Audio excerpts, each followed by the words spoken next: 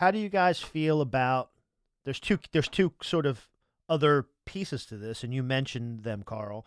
Is um, Kyle Gay Evans upsetting Kathy Cloutier, whatever her fucking name Also, I'm is. sorry, it's Kyle Evans Gay, not Kyle Gay What, Evans.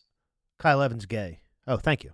Well, see, this one I didn't mispronounce. I just flip flopped it. So anyway, sorry. I apologize. I'll teach you a little trick. Egg. Kyle Evans Gay. You'll never forget. Why would you use that particular? Why would you use that with me? It's Yeah. fucking bullshit. When you're voting Anyway. for over Cloutier, you're taking a keg stand. Cloutier, Strawbridge.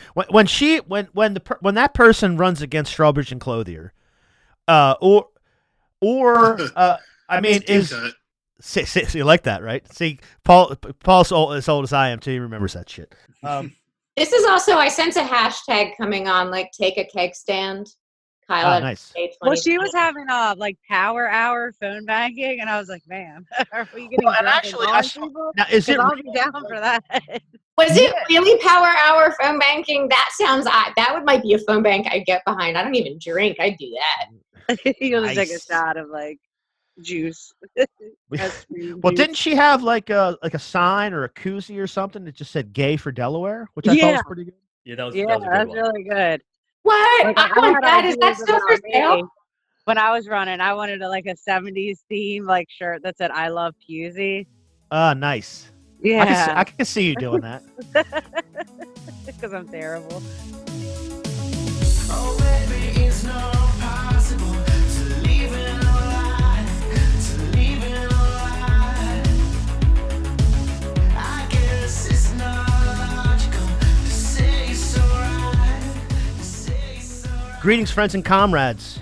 This is a special primary reaction show of the Highlands Bunker podcast, and we're celebrating. We're very happy. We're in the shadow of Rockford Tower, and a lot of our neighbors are real clenched up right now. Their buttholes are tight. They're worried. Phone calls are being made, and people are scrambling, and I absolutely love to see it. So what we've done is we've put together a panel to get some reactions about the big results in Delaware for the Democratic primary. So I want to introduce everybody. First, we have Miss Pam Foster, who is a Wilmington organizer and activist. She helped stand up and support Network Delaware and other things. So, Pam, thanks for joining us. Thank you. We have Kristen Bricker from Progressive Democrats of Delaware and a local organizer and activist. Hello, Kristen. Hello. You also forgot to mention I'm the Secretary General of Delaware Antifa. Oh, yes, and I'm the cook. I'm actually the chief cook and bottle washer of Antifa, so just so everybody can write that down. We have Jordan Pusey, who is also with the Progressive Democrats of Delaware, organizer and ex-candidate in Newcastle County. Hello, Jordan. Hello, thanks for having me.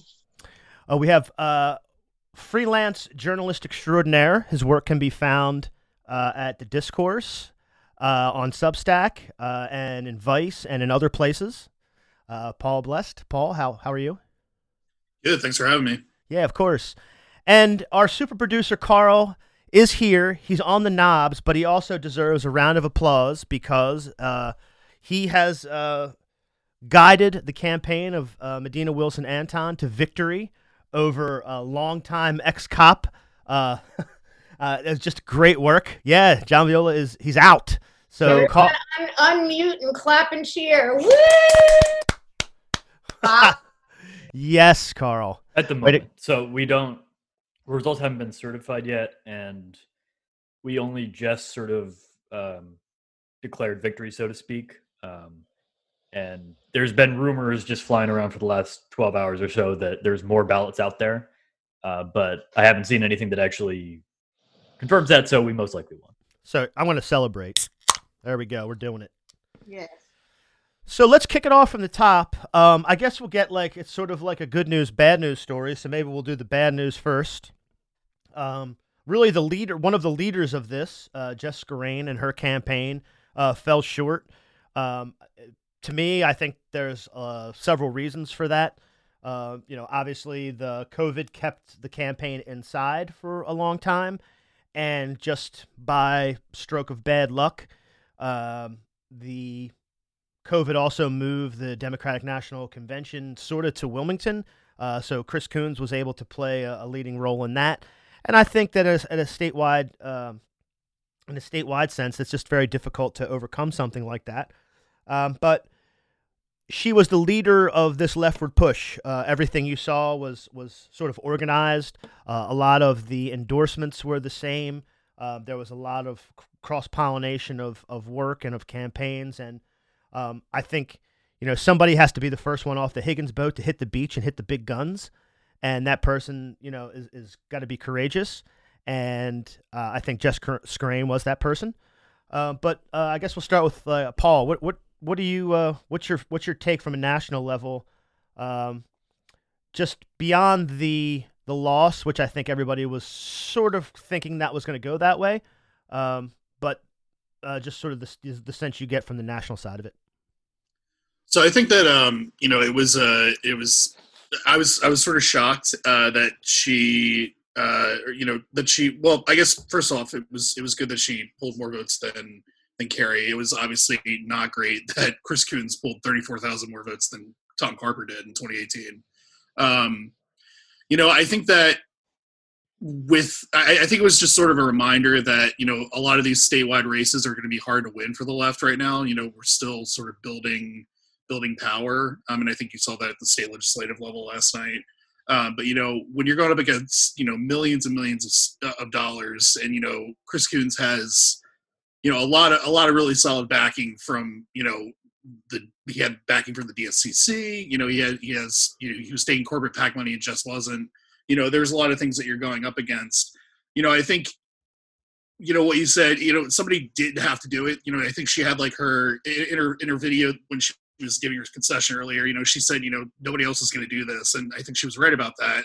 And I think, her campaign drew a lot of good attention to down ballot candidates. And I think the people who worked on her campaign, like in Carrie Evelyn Harris's race in 2018, those people are going to go on to manage state legislative campaigns. They're going to go on to run for office themselves. So, I think that, while it was a disappointing result, I think, it was definitely worth it in the long run. Yeah. So, Kristen, you and I actually did some canvassing ourselves for the campaign. I know you did quite a lot of it, actually.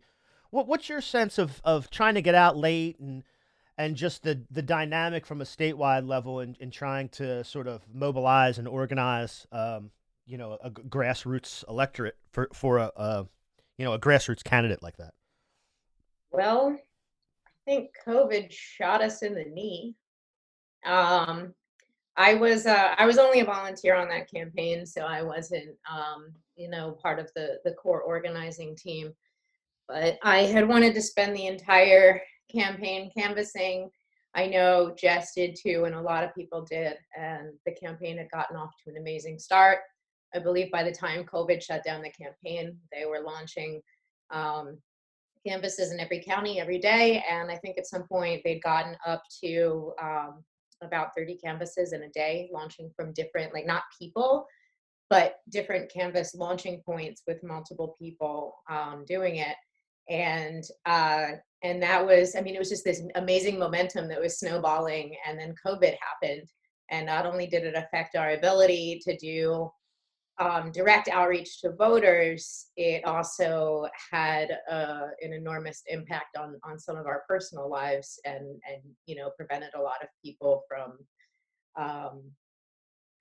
being able to get involved as much as they would have. About 1 in 6 Delawareans lost our jobs to the pandemic. And, I know I'm not the only one on this call who sort of saw their lives kind of upended during the pandemic. So yeah, there were like a ton of factors there, which really stunk because, like you said, there were, and like Paul said, there were some really amazing organizers on the campaign that, as soon as the Kerry campaign shut down, they basically immediately used the connections that they had made across the country through that campaign to attend and organize trainings, to teach themselves how to run better and more organized campaigns. And everything that they did, it shows in their metrics. They contacted so many voters despite the pandemic, like particularly through their phone banks.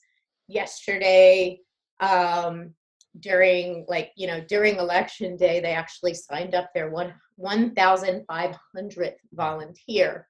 A lot of these people were doing phone banking, like GeoTV phone banking. And my understanding is that they called well over 500,000 people in Delaware during the campaign. So they made, well over 500,000 dials. Clearly not all of those Delawareans picked up. But so yeah, I mean, I think that campaign is going to be looking at sort of electoral district breakdowns to try to figure out what happened there, aside from the very obvious culprit that Paul said, which was, Chris had, I believe he raised something like $5 million throughout this entire campaign. I know that during his 30-day report, he had $3 million in cash on hand. So that clearly was the biggest obstacle, especially during an election where it seems like you had to get to people on TV. And I think media was shunning Jess a bit in it because Delaware is such a small state. You can, literally get fired from your job for running for office because your job is funded by the person you're running against, Stephanie Barry. And so it was definitely an uphill battle that was, it would have been an upset if she would have won, but, it'll be interesting to see where we go from here. And I do think that the one thing that keeps getting used against our progressive candidates at the federal level is, oh, well, why doesn't she run for lower office first? Why doesn't she have any experience at all in elected position? And, our progressive wins last night mean that we have our own incumbent. We will have our own incumbents now. And we will have people that we can launch for higher office. And so I'm so excited to come for the Democratic establishment here in Delaware. Yeah, just the idea of some of the phone calls that were happening within the statewide establishment based on these results was it was definitely something that made me feel good based on the results today for sure. I want to review just some of the city results before we get into the sort of the statewide legislative victories, really. So Mayor Purzycki was reelected. No big surprise there. I don't think there was too many surprises really across the city. We did a progressive. Sinead Darby did win her race, so we did get one victory there. But it seemed like basically a reshuffle of a lot of the same sort of factions or a lot of the same folks. So, Ms. Foster, what do you what's your takeaway from sort of the city races and where city politics sort of stands now that Purzycki's been reelected? There has been a little shakeup on the council, but generally the same sort of factions I feel are still holding some sort of power. What's your takeaway from it? So my takeaway is that, yes, it was a shakeup. We got a new president. We have in play. We have some returning at large council persons coming in. You do have some new faces. Some of the, like in the 5th, I think you have another runoff because there is a challenger in the 5th. Chris Johnson, he returned. He filled the seat when Bob Williams moved out of the city limits. And so what we have to be hopeful for is that even with these newcomers, new council president, that we can get work done, because we know for the past 4 years we were paralyzed. We couldn't get any work done because of factions, as you mentioned. And so things that was promised by the mayor this go around, he asked for 4 more years because he didn't finish. And so the hope is that with the new council that they play together, that we don't have any lawsuits against one another, and that the leadership actually leads and that they work together versus being divisive as they have been over the past 4 years.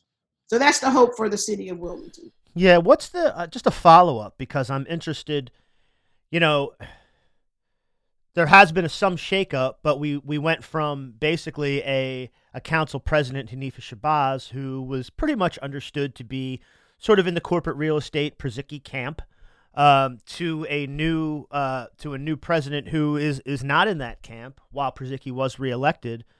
So I guess the fear is that will only deepen sort of the schism between these two camps. There has been some new, as I said, like Shanae Darby and some other folks. Do you see maybe some of that breakthrough coming from other parts of the council? Do you think anybody has any strategy to try to kind of break that deadlock? I think the strategy has to actually come from the constituents. I mean, we have to now, what we tend to do is we elect people and then we move on with our lives. We have to be more engaged. We have to show up for our public meetings or council meetings and continue to hold these people accountable. And we say that every 4 years, but doing that is what's going to require us to move the city forward and force the council. Again, we put them in the seat, right? We vote. Our currency is our vote, right? So now we have to push these people to perform, for the lack of a better word, in their role as elected officials, because that's where we put you, right? So now you're in there and we're going to have to check them, for the lack of a better word. They're going to need to be checked. So that's how you avoid the divisiveness that we struggled with for the past 4 years. And I get it. So he got in seat, but the other ones did not get in seat. So let's learn to play together. And as citizens, we just got to force them to do that because, again, we voted you in. And so we want to see results. He want to do 4 more years. And he said he's got more to do for the city. And the only way that's going to happen is the city council has to play, and not necessarily play, but they need to learn how to work together. That's where kind of what I see. Yeah. So last thing before the legislative races is the county that I sort of wanted to touch on because Matt Meyer was returned as the county executive after getting a challenge that was sort of an odd one. A lot of dark money, a lot of sort of police money, because Matt Meyer has had this sort of riff with the police union. And I know this is Jordan Pusey's area. The Newcastle County, I think, is her area of expertise, special expertise. Anyway, what do you make of all of that? I mean, I have an opinion about Karen Hartley Nagel and some people on the council, but before that, just the challenge to Meyer, he fought that off. A lot of sort of dark money, real estate, New Jersey money. What's the takeaway? The takeaway is that the people voted for Meyer.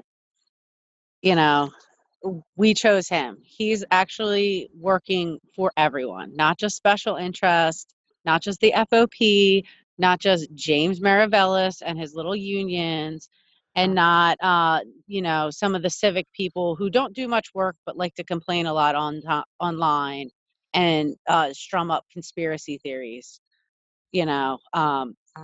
He did great outreach. I mean, once he was elected, he did amazing outreach. He's held more town halls. Land use is getting more involved with the public, asking for more input than there's ever been. And he's literally put through a lot of progressive ordinances and the Green NC agenda and looked out for vulnerable communities this whole time. And people know him.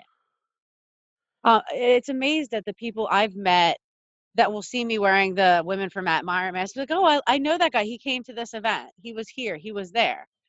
And he's just generally likable. And he's a good person. And a lot of people try to smear him and say terrible things about him, and supporters even. My name got dragged through the mud by Nancy Willing. And I really expect an apology for some of the things she's accused myself, my fellow members of PDD, Dustin Thompson, Delaware United, and a lot of groups of. Yeah, can you explain to me? I know I never met her. I just know her from online, and I know that it seems to me she has like a particular sticking point with Meyer, and it's on like one thing. He beat Gordon. He beat her boy and he doesn't fawn all over her and give her access as much, as he did, which is, it is what it is. Bring something to the table. Don't just repeat other people's talking points. Don't just ride other people's coattails. Claim to be a progressive, and then, come out against a progressive over a retired cop who's probably the most corrupt politician Delaware has ever had. And when you look at the people who surrounded Gordon and the people she's holding hands with right now, like James McDonald and Gina Collini and Renee Tashner, none of these people are progressives. They probably shouldn't even be Democrats. Their politics are absolute garbage. And all they do, they're just gossip mongers. So, bring something to the table. But the Civic League, it's sad to me because it's going to lose relevancy really fast. And there's people who put in a lot of work for that organization for many years to why it had a seat at the table. And I was one of those people. But I'll never go back. And I just don't understand how, the civics, they expect to be taken seriously when all they do is antagonize people without offering solutions. Yeah, it's almost I think of it as just another sort of facsimile of the Wilmington politics in the county. I mean, it's a factional sort of thing, and whatever Matt Meyer does, and there's things that he's done that I like, and there's things that he does that I don't particularly like, but I don't find any fault with him from a progressive angle. I think he's just in the political world and he's operating like that. And so when people really go out of their way to smear somebody like that, considering, our experience with others, it is really suspicious. I'm very suspicious of it. Yeah. Yeah, for sure. I mean, and the fact that, you have Jimmy putting out signs, they raise taxes 27%. Well, there's a completely different pot of money from the property taxes and from the sewer taxes, and they were needed for completely different things. One being that our former county executive was running $10 million deficits every year and drained our reserves almost down to nothing. And that was a $60 million reserve. So when you put out stuff like that, and then you try to blame people for campaign finance laws while citing the wrong law, they were trying to say that you could only get one $600 check per 4 years. It just shows how out of touch and just ridiculous you are. With property taxes at Amazon. Well, once you level buildings, they don't have value anymore. Of course, property taxes are going down. Once they get caught up on arrears, property taxes are going to be lower. It was just the claims that were being made were just so outrageous and not based in reality. It was really disappointing. And then when you have a dark money group coming in and dumping $200,000 into a race after the challenger could only raise, not much and had $4,500 in the bank account 30 days out, it really makes you question what's going on here. This person was recruited by the FOP, recruited by the unions to challenge Matt. It didn't matter who it was. They would have taken anybody, I'm sure. But they had to choose someone who's not even a Democrat and get them to change their party on February 20th and then files on March 13th, and they're telling Republicans to change their party, and Trump supporters are supporting her. This isn't what we need at the county. We need people that are there to work, not there to be pawns and puppets. Yeah, and the one thing, other thing to mention about Matt Meyer is I do think that from a COVID response, he seemed to be excellent. The money that he did have at hand, he was able to place in ways that I know, that homeless people got places to stay. Testing was, expanded. So I know that I feel like he's operating in good faith. So it's pretty easy when somebody comes at him that there's ulterior motives. And I think, like you said, with the dark money, with the police involved and people changing their party affiliation, I think it's pretty clear that they tried to pull the rat fuck, and it just didn't pull off. And I think we can all be happy about that.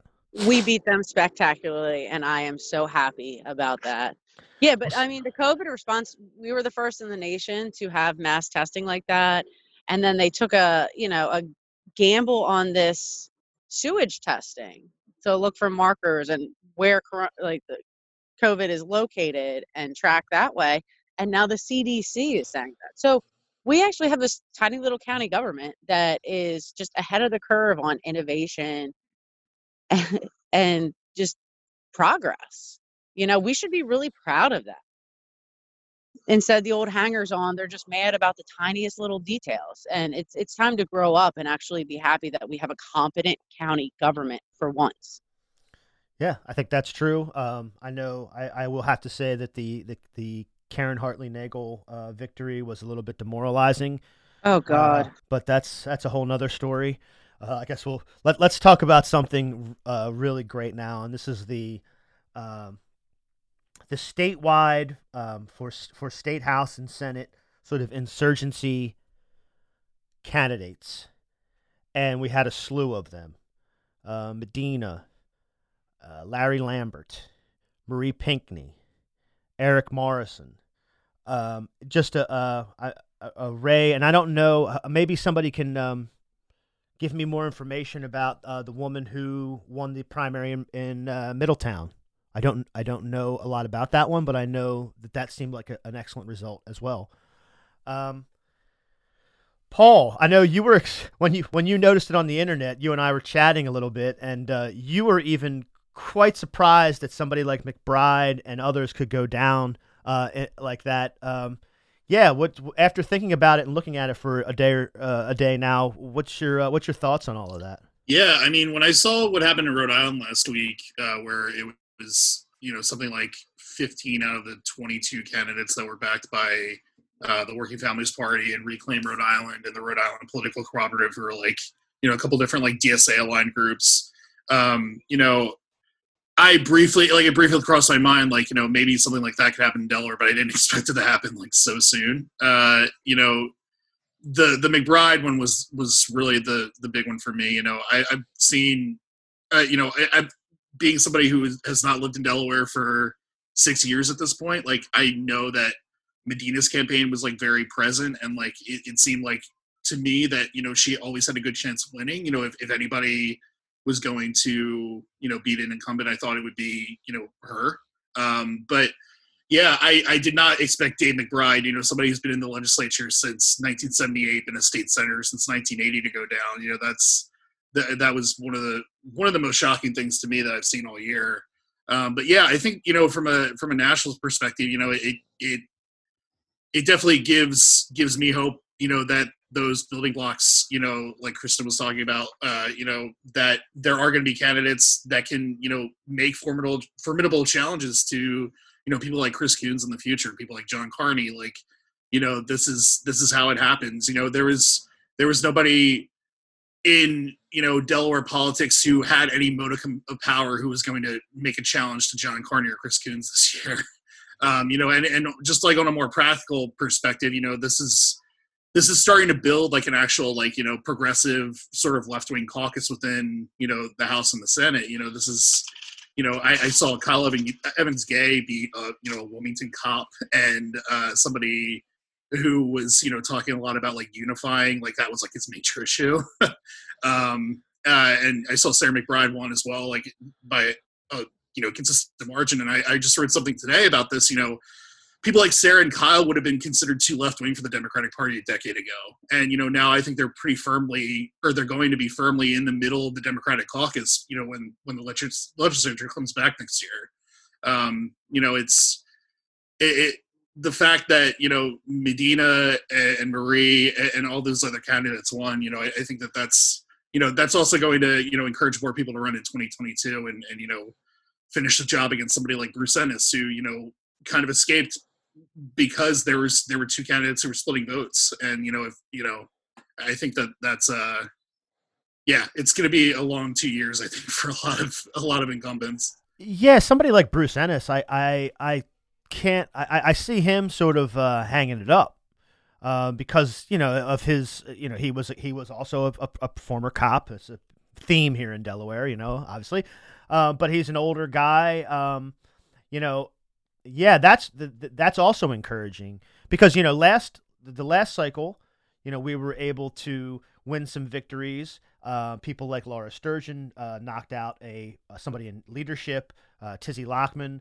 But I think, as you said, somebody like Kyle Gay Evans or Sarah McBride even are really to the right of a leftward movement. They're progressive, in the general way that the word is used, but the important thing was to get some real left candidates who I think will be able to. They're going into it with an idea of we have an agenda and we're going to need to persuade progressives. So we actually have some real leftist candidates who can say, look, you're a progressive and you came in on a progressive sort of wave, but you're kind of sitting back in the cut, like with the whole system, and now's the time to really do something. So I see the same sort of demarcation that you do. So there's going to be a sort of almost like two sort of progressive factions within the caucus, which I think is great. I'm just incredibly happy that Medina won it, and Carl can attest. When she kicked off her campaign, of course, Carl and I have worked together for a couple of years already, but knowing that he was going to be her campaign manager, and just after meeting her and realizing sort of who she was, what her background was, and the kind of legislator she wanted to be, and the kind of programs that she really wanted to go after, not just sort of sit in the pocket and sort of wait and see how it goes and how she can use her power. It's incredibly exciting to have someone like that in Dover now. Yeah, Rob, if I can just shout out as well in regards to what you were saying, but in regards to the power that bees, which is known as the Delaware Way, I think what we're doing as progressive as well as moderates and leftists and whatever else you want to call it, is that we're really trying to move the state into more of a state that ran by the people, because the Delaware Way has always been in place. So it's always been, who's the successor and planning the successor. And you're getting more of what Laura Sturgeon, I believe today, said in Facebook. We're now getting more of a diverse assembly. You've got these Black women that came in, Medina, Marie, and you have Ray, who's down in Middletown. She's a school teacher, and his seat was open. And so she ran for it, and she ran hard. She put in the work, because, again, the only way to move this state forward is to have clear representation of what and who lives in the state. And I'm saying, and I think, Cara will say as well, and you as well, Robin, I think everybody else, that's how you move, and that's how you progress. You have to have the power of the people and not one faction that's always in play. So hats off to all the Black women that ran and won their primaries. We do know that Marie will have a challenger and a Republican. So we got to continue the fight. We got to get out just as much as we did for her to win this primary. Yeah, absolutely. I mean, we don't want to lose track of the general election. I feel pretty confident, considering that the top of the ticket is going to be, Delaware's favorite son, Uncle Joe. So that'll probably help some of that. But yeah, I mean, we definitely need to finish the job off. And again, I think what you said, Pam, is so important, because you have people that really understand that you're going to have to make changes. It's not a matter of being incorporated into the system. It's a matter of having an agenda and executing it.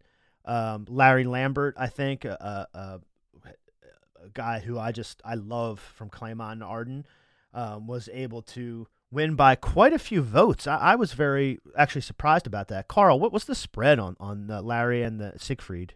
Larry won by almost 20 points. It was I think the final margin was 18%. Yeah, Yeah. 600 and something votes. Yeah, I mean, and you have somebody, even somebody who has really progressive bona fides, as far as I'm concerned, with Kowalko, who, maybe doesn't, use his political power in the most strategic way, but certainly understands that he needs progressive and socialist and leftist allies. Endorsed Siegfried, and Larry still, just blew him away. And so I think it's really indicative of, just a diverse group of people who have an agenda that's going to be just different. They're going to take their jobs and their duties and their public service, and they're going to execute it in a different way. It seems to me, or at least that's my hope. And as you said, Pam, I think not only is it my hope, I feel like it's my duty to hold them all to it. So I think everybody probably on this call is feeling something about that. I know Kristen Bricker is a big person who wants to hold people to it. So I don't know if you already have plans of going and walking into some people's offices and getting them moving, but I know I have some ideas about things I would like to do. I already have my first civil disobedience in Representative Medina's office planned. Medina, we're coming for you from the left. No, I'm just kidding. I love you. I love you too, but we will come. We will come for her from the left. 'Cause actually, you can come. Yeah, actually, she'll be to the left of me, right? Yeah, I just again, and I think Medina is a perfect example of this. Is somebody who we're going to be able to make an argument and say we need to push harder. We need to include XYZ thing, and we have an ally. We have somebody who understands that and is going in with doing these things in mind. I mean, I really couldn't be more excited about it, to be perfectly honest with you. I mean, and when it comes to Medina, her platform was all policy pieces. So she can start running the second she's in to get these things at least put in legislative form and into bills. They might not get taken up, but at least she has that skill set. She had the best platform of anybody running by far.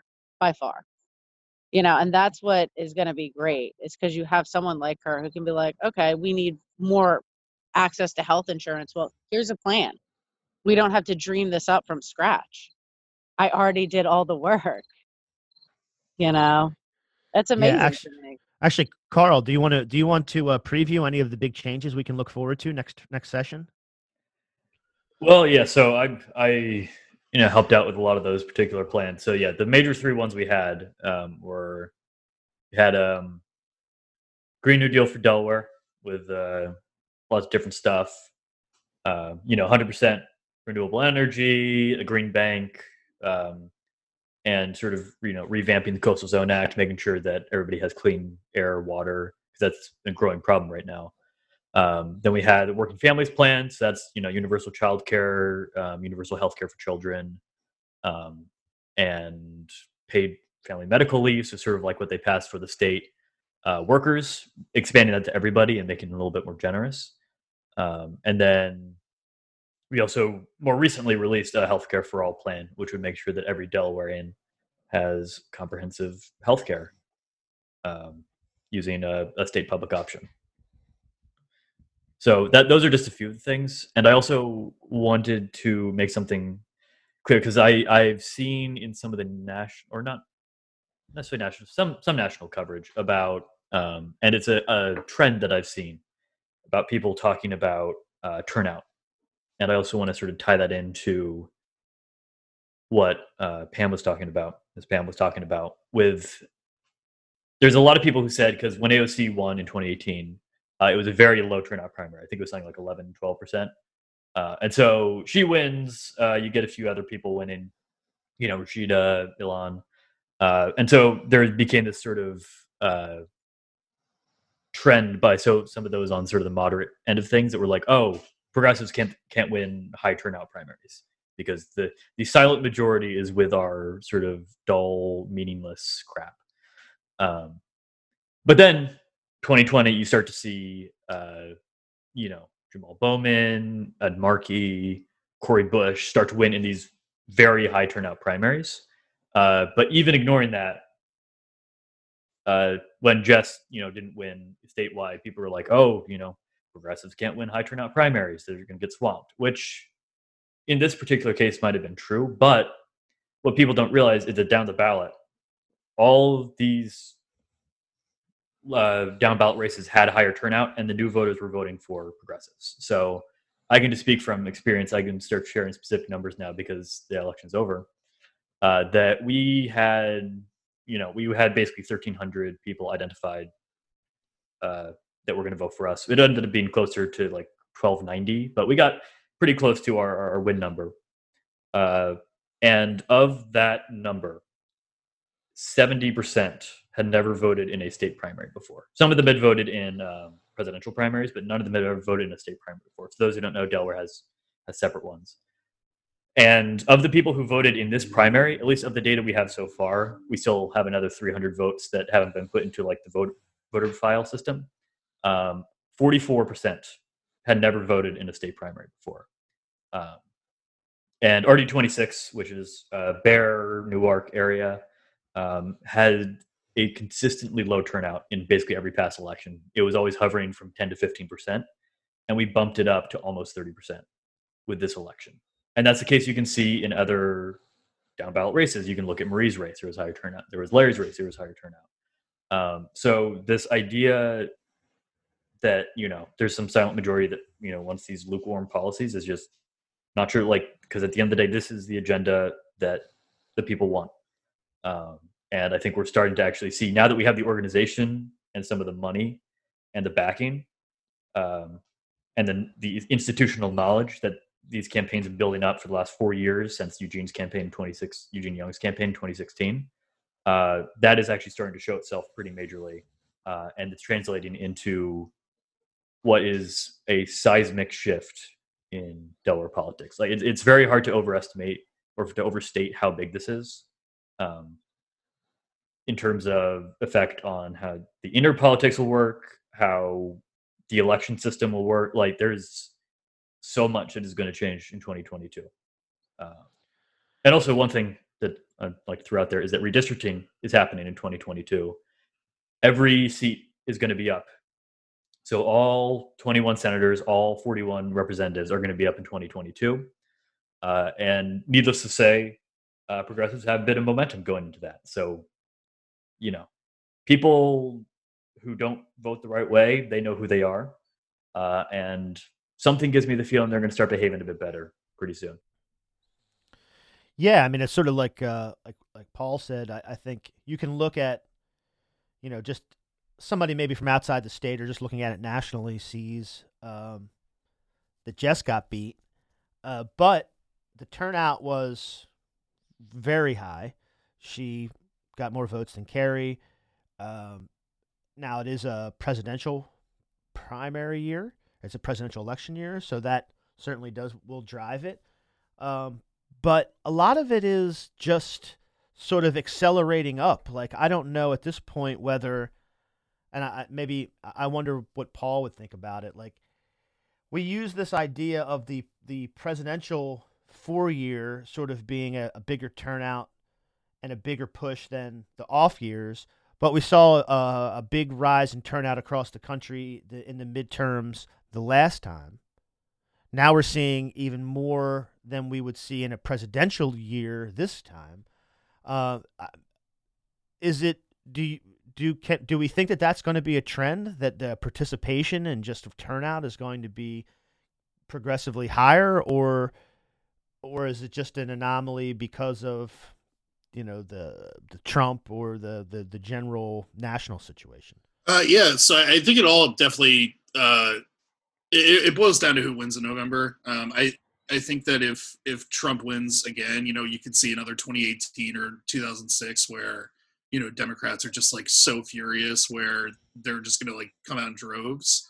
But if Biden wins, I think that a lot of Delaware moderates could take their foot off the gas, and I think that that there might not just be that energy to go out and vote as there would be in under a Trump presidency. And I think that considering that there's a lot of people in the Democratic coalition who are going to vote for Biden are going to hate every single step of the way to the polls, they're not going to take that for granted. Going into a year like 2022, I think that.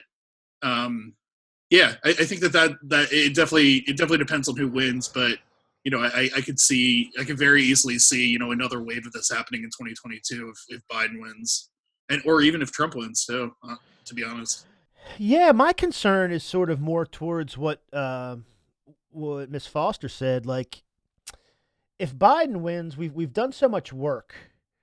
I hope that we don't fall back into sort of complacency because, and again, not that I expect moderate people to, jump on and start doing activism or anything. I don't.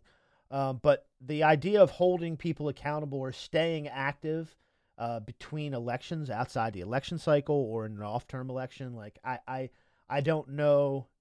That's the wild card to me, because certainly if Trump wins a second term, which is possible, from a national standpoint, it's a disaster. I mean, it's an absolute disaster. Now we have a pretty good setup because we've won these races, and we can actually start to pressure people like Carney.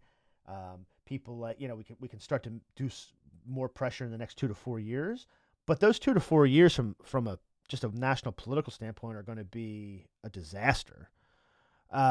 So I have no idea how that's going to play. But on the other hand, does a Biden presidency and a sort of a small progressive move to the left kind of sort of situate or get people sort of complacent? Does it reanimate sort of just this complacent? I guess what people would say, like, go back to brunch sort of thing, like that. Like that's the scary part, because it's taken a lot of work over 6 years, actually, since, as Carl said, since the Eugene campaign started this organizing, and Pam and Drew and those folks helped to stand up the network. Yeah, I think it's a complete wild card, where people how people sort of political how they behave politically, or how active they want to get, or how sort of in touch, how much organizing they want to do, because we're in a sort of a weird national situation too, which again I think does drive people's. People get more motivated when everybody's motivated, when it's in the news, when it's a thing. So I definitely wonder how national election is going to impact that. One thing I was also curious about, just hearing from y'all, is now that McBride is out, what do you think how do you think that's gonna play out in like the leadership fights? Who's gonna replace him? That was my immediate thought, but I haven't really gotten a straight answer. Yeah, it's funny you said that. That was my next question. Great segue. Is like where do we think this goes from here? I certainly think that there has to be, number one, I think it's pretty clear that the leadership at least feels the threat. I think that's clear. I mean, I think people who are in the know, Jordan. Oh, they definitely feel it. What indication do we have, or we can just speculate about based on our knowledge? What do we think this impact of this primary season is going to have on leadership? Obviously, Schwarzkopf and Poore are. I think they're done. I mean, do you think they're done in leadership? You're saying? Yeah, and I'm really hoping we can recruit someone to challenge Poore, to challenge Longhurst, to challenge Ozienski, and to challenge some of the people that circled the wagons against mediocre incumbents just because they work with them, instead of actually listening to what the people want and respecting the voters, or even staying out of it. Because some of them tried to play both sides, and that's so disingenuous. But Pete has to be done at this point. Nicole has to be done in leadership at this point. And I think hopefully the move will be around like someone like Brian Townsend. He took out an entrenched incumbent years ago. I'm not happy with every decision he's made, but I think he'd be good in that role. And when you have some of the progressive-ish or progressive light, or even just liberal people that have been moving into the Senate and moving into the House, I would love I would love nothing more to see just a complete wipe out of all leadership and getting new faces in there that are actually going to work for the working class and the poor and the vulnerable and everybody, and not just special interests.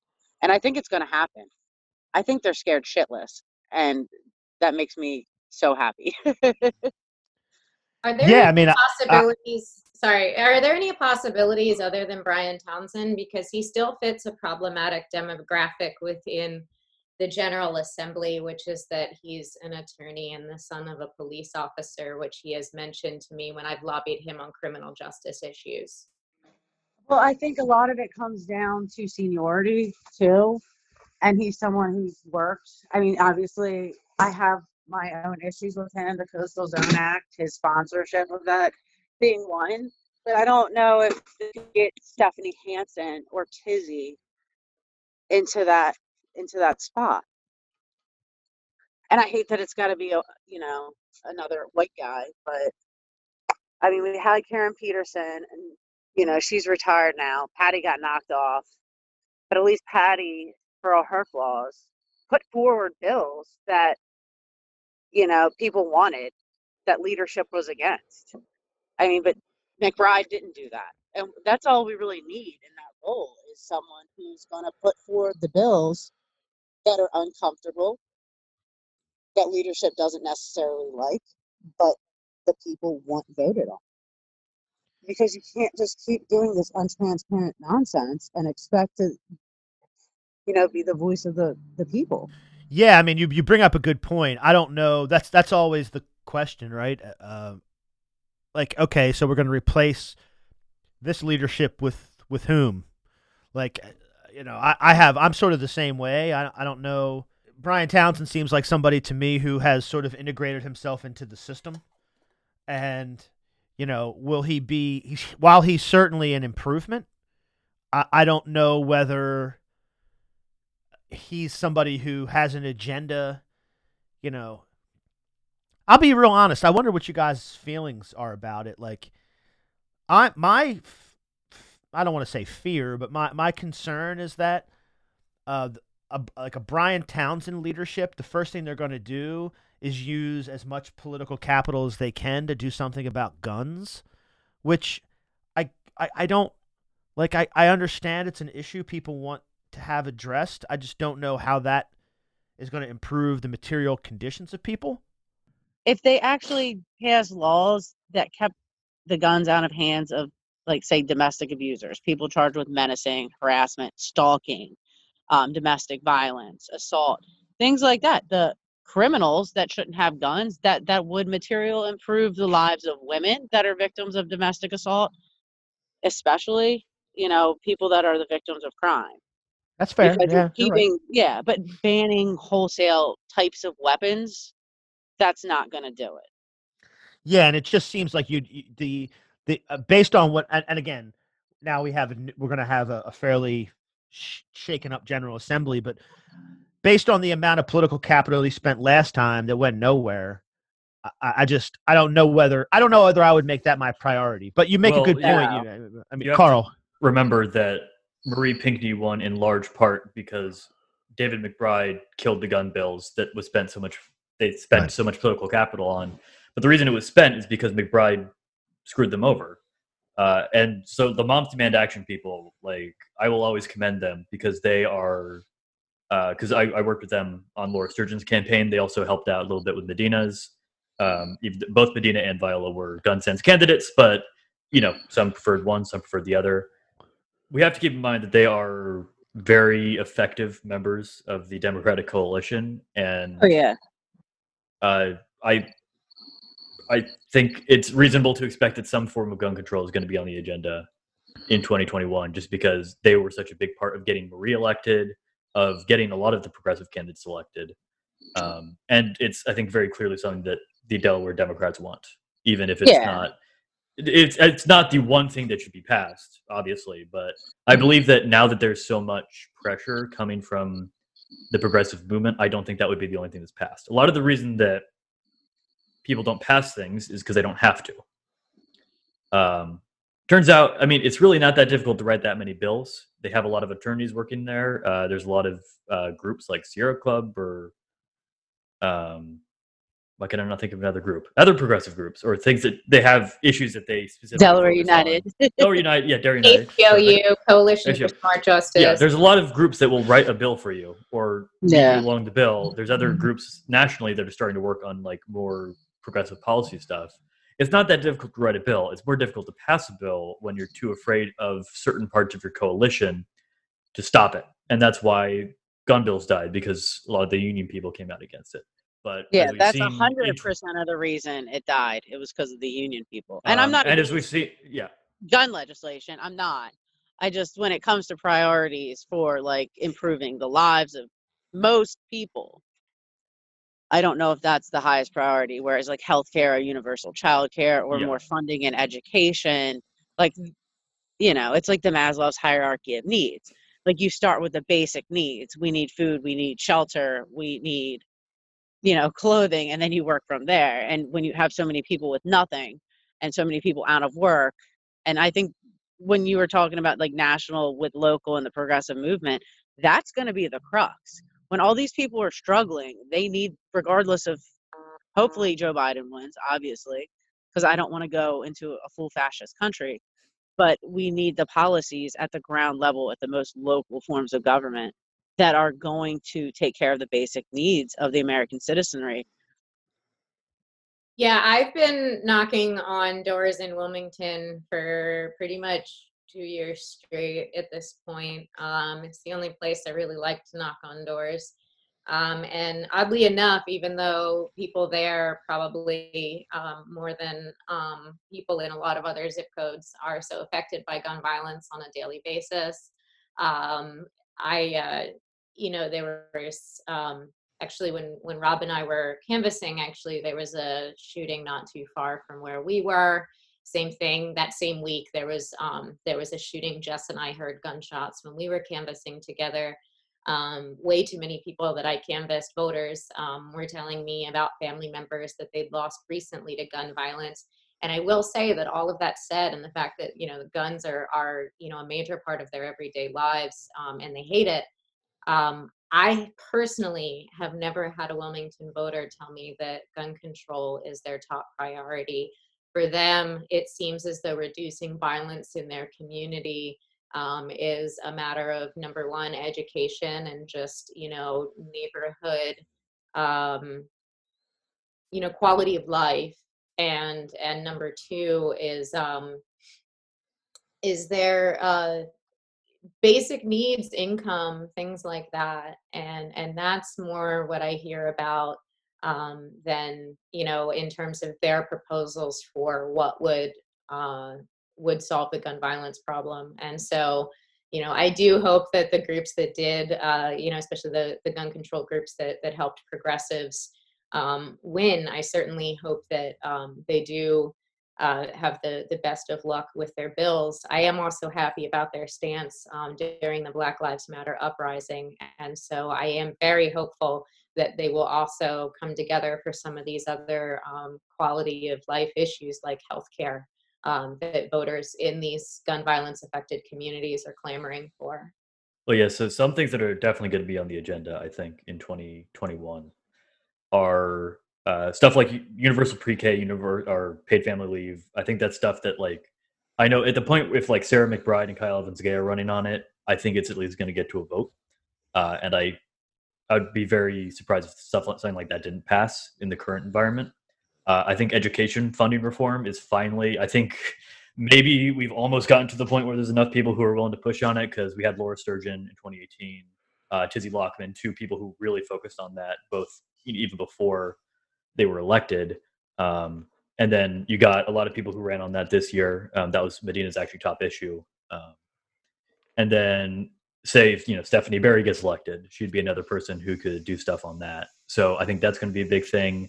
Healthcare, the fact that Ray Siegfried passed a healthcare bill that was not bad. Like it was you know, reduced insurance premiums like 20%, like decent bill. But the fact that people still voted for Larry because Larry was like, well, we still got to do more. We actually got to, you know, make sure everybody has insurance. We got to do all this stuff. I think healthcare probably also going to be on the agenda. And criminal justice reform is just sort of an obvious, like, with the Black Lives Matter uprising, it's never been more clear how far away the views of the leadership is from the actual views of the party. Because that's something you saw across the country was a lot of black candidates and a lot of black progressives, black radical candidates in many cases, winning elections in areas that no one ever thought they could. Mondaire Jones did best in New York in more affluent white areas because there's a groundswell of change on that particular issue. And a lot of candidates who have been doing that, like Larry Lambert, he was organizing Black Lives Matter protests all across his district back in June. Medina helped organize, along with Kobe Owens and many others, helped organize the big one in Wilmington in June. And she's been organizing around that since 2014. So that is also definitely going to be on the agenda because I know that the Legislative Black Caucus and some allies introduced a slate of some reforms earlier this year, but I think those are almost certainly going to pass, and I think more has to happen as well. And I think with the changes we've seen, it very well could. I do want Lovely. Did you just pop in here? Lovely Lacey, local activist. Yes, I did actually. Hello. I just popped in. I'm actually at the Grand Canyon right now, but thought I'd say hi. You popped in from the Grand Canyon. Oh wow! Incredible. Yeah, I'm at the Grand Canyon. So it's me. Jordan Pusey is here. Kristen Paul Blessed. Carl is here. Miss Pam Foster had to drop. She was on earlier. Are you giving us a photo of the Grand Canyon right now? Holy shit, that's the Grand Canyon. Oh wow! That's incredible. Wow. Yeah, we've gotten calls into this show from a couple different cool places, but never that's just the best, probably. I think Awesome. That takes the cake. It does take the cake. Yeah, it's beautiful. So Lovely, let me catch you up. We talked about all of these primary results. Were you in town yesterday for the primary, and then you went out west, or did you vote by mail, and then, or what'd you do? Yeah, I voted by mail a while Oh, nice. ago. Yeah, but I was getting the election results in real time, even though I was in a couple different time zones. But yeah, it was pretty hot last night. Yeah, we were extremely pleased over here on the East Coast. Yeah, so I'm interested if you have anything specific to say. I mean, we talked about mostly the legislative victories: Marie Pinckney, Medina, Eric Morrison, Larry Lambert, Ray, all of that stuff. I wonder just what your take on it is. Give you the opportunity to kind of give your spiel. First things first, I want to say that I know for a fact that Larry Lambert should have won last time that he ran, and I'm glad he won this time around. He's a man of great character and integrity, and I'm excited to see what he's going to do in the legislature. And then, of course, Marie Pinckney and Medina, I think they are going to shake things up, which I'm excited about. And I know that it's actually a big deal for Medina to have been an aide and now coming into the legislature as an actual legislator. So being able to see both sides of it is awesome. And I think it's going to be amazing for Delaware. But biggest thing is definitely not getting caught up in, I guess, all of the red tape of the legislature, because it's hard to be your own person when you're in there. But I respect those people, and I know that they'll do a great job. Yeah, I said pretty much the same thing, actually, is a lot of people have won some victories, and they get in there and they sort of feel like they need to be part of the scene. But I feel like there are so many people who are going to be going down to Dover the next session who have an agenda, and they really understand what the people they're representing and what they can do. And it's completely a different show now. I feel like this is a complete sea change. And, I'm just really excited about it. Yeah, they're going to be able to support each other, which I think is the most exciting part. It's not going to be any one of them in a vacuum. It's going to be, I mean, look at what Medina can do with Larry and a Green New Deal for Delaware. Those are two candidates that really ran on the environment. Larry's district is just, that's one of the main issues there. And so, I mean, if the two of them can really stick to that and also just, support each other to stick to their ideals, this is going to be amazing.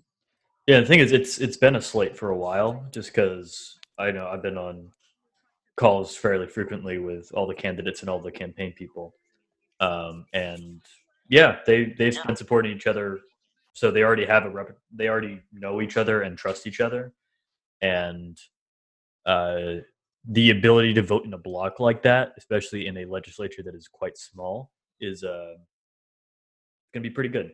Especially when there's already people down there who I know, and I'm not going to say any names, but there's people down there who have been waiting for something like this to happen, and I think they're going to start to take action as well once they have a new set of voices. Well, I am going to bring this show to a close. I am so happy with everybody who joined. I want to thank Miss Pam Foster, who joined and had to drop. I want to thank journalist Paul Blest, who joined and had to drop. I want to thank Lovely, who actually called in from the Grand Canyon. We can actually see, we're not recording the video, but I can see the Grand Canyon. It's incredible. I see it. We have super producer Carl, who has, I've been saying, get Medina in, and he got Medina in. He did it. We're doing it. So, Pistol Pete, you're on notice. Just let you know. Jordan Pusey, she's here. I know she's having we want to wish get well soon to the Mister. He had a little bump in the road. He got patched up. Jordan's helping him out. We're gonna wish him best of luck. How's he doing, by the way? He's actually doing pretty good. I mean, there's a lot of damage done. He's got, his pelvis was fractured in 4 places. The top of his femur was. So he's got pins and rods, but he acts like, nothing happened, and he's moving around on this walker despite everything and just being as stubborn as humanly possible. Of course. So hopefully, sorry about that background noise. I'm outside. Yeah, if he keeps improving, we'll be good. I mean, it's great the therapists come to the house. Everyone can come here now. Oh, good. Yeah. Well, that's excellent. Kristen Bricker, thank you very much. You're Antifa Karen. I'm the Antifa cook. You're Antifa Karen. You're Antifa Ken. Oh, Right? I like it. Is that I have is that the male Karen? Ken and Karen? Ken and Karen. I will be the Antifa Ken. I just said I was the Antifa grill man. Like I'm the cook. I just do the food, but I'll do whatever. I mean, I'll do whatever. I mean, I'll surf, whatever. I don't care. Thanks everyone. I hope that what we've been doing lately will motivate everyone. We've won some political victories, but I also think that we are organizing. We're reaching people where they are. We're telling them that there's things to get involved with and activate and talk to their neighbors and just building community among people. That's just what we have to do. It's not about buying a house in Hockessin by yourself and buying an extra car and a house at the beach. It's just not about that. It's about coming together and living a life for everybody, so we don't have to deal with just the horse shit that everybody feels bad about. We're not doing that anymore. A change is coming. You don't need to be a weatherman to know which way the wind blows. It's happening. Also, if you don't mind, kick in some money to Highlands Bunker. Patreon.com/the Highlands Bunker. Delaware Call. Please support the Delaware Call. We have so many ideas about how to expand our work. A lot of the people that you heard tonight are going to be involved in it, as a matter of fact. So thank you, everyone, for joining. There's going to be more to come in the coming weeks, months, and years. And I can tell Pistol Pete, I can tell Val, I can tell everybody in Dover, I can tell everybody at the Delaware Democratic Party, everybody at the newspaper, everybody everywhere. This is never going to stop. We're never going to stop doing this. So if you have any illusions that you're going to pull some move, or you're going to get some money from a pharmaceutical company, or you're going to get somebody fired from this job, or you're just going to have the cops put this, this is never going to stop. So I suggest you get on board for the big win, or you get the fuck out of the way. Everyone, I totally appreciate you signing on, and I'll be speaking to you all very soon. Thanks, everybody. Good night. Yeah, thank you. Left Thank you. is absolutely best.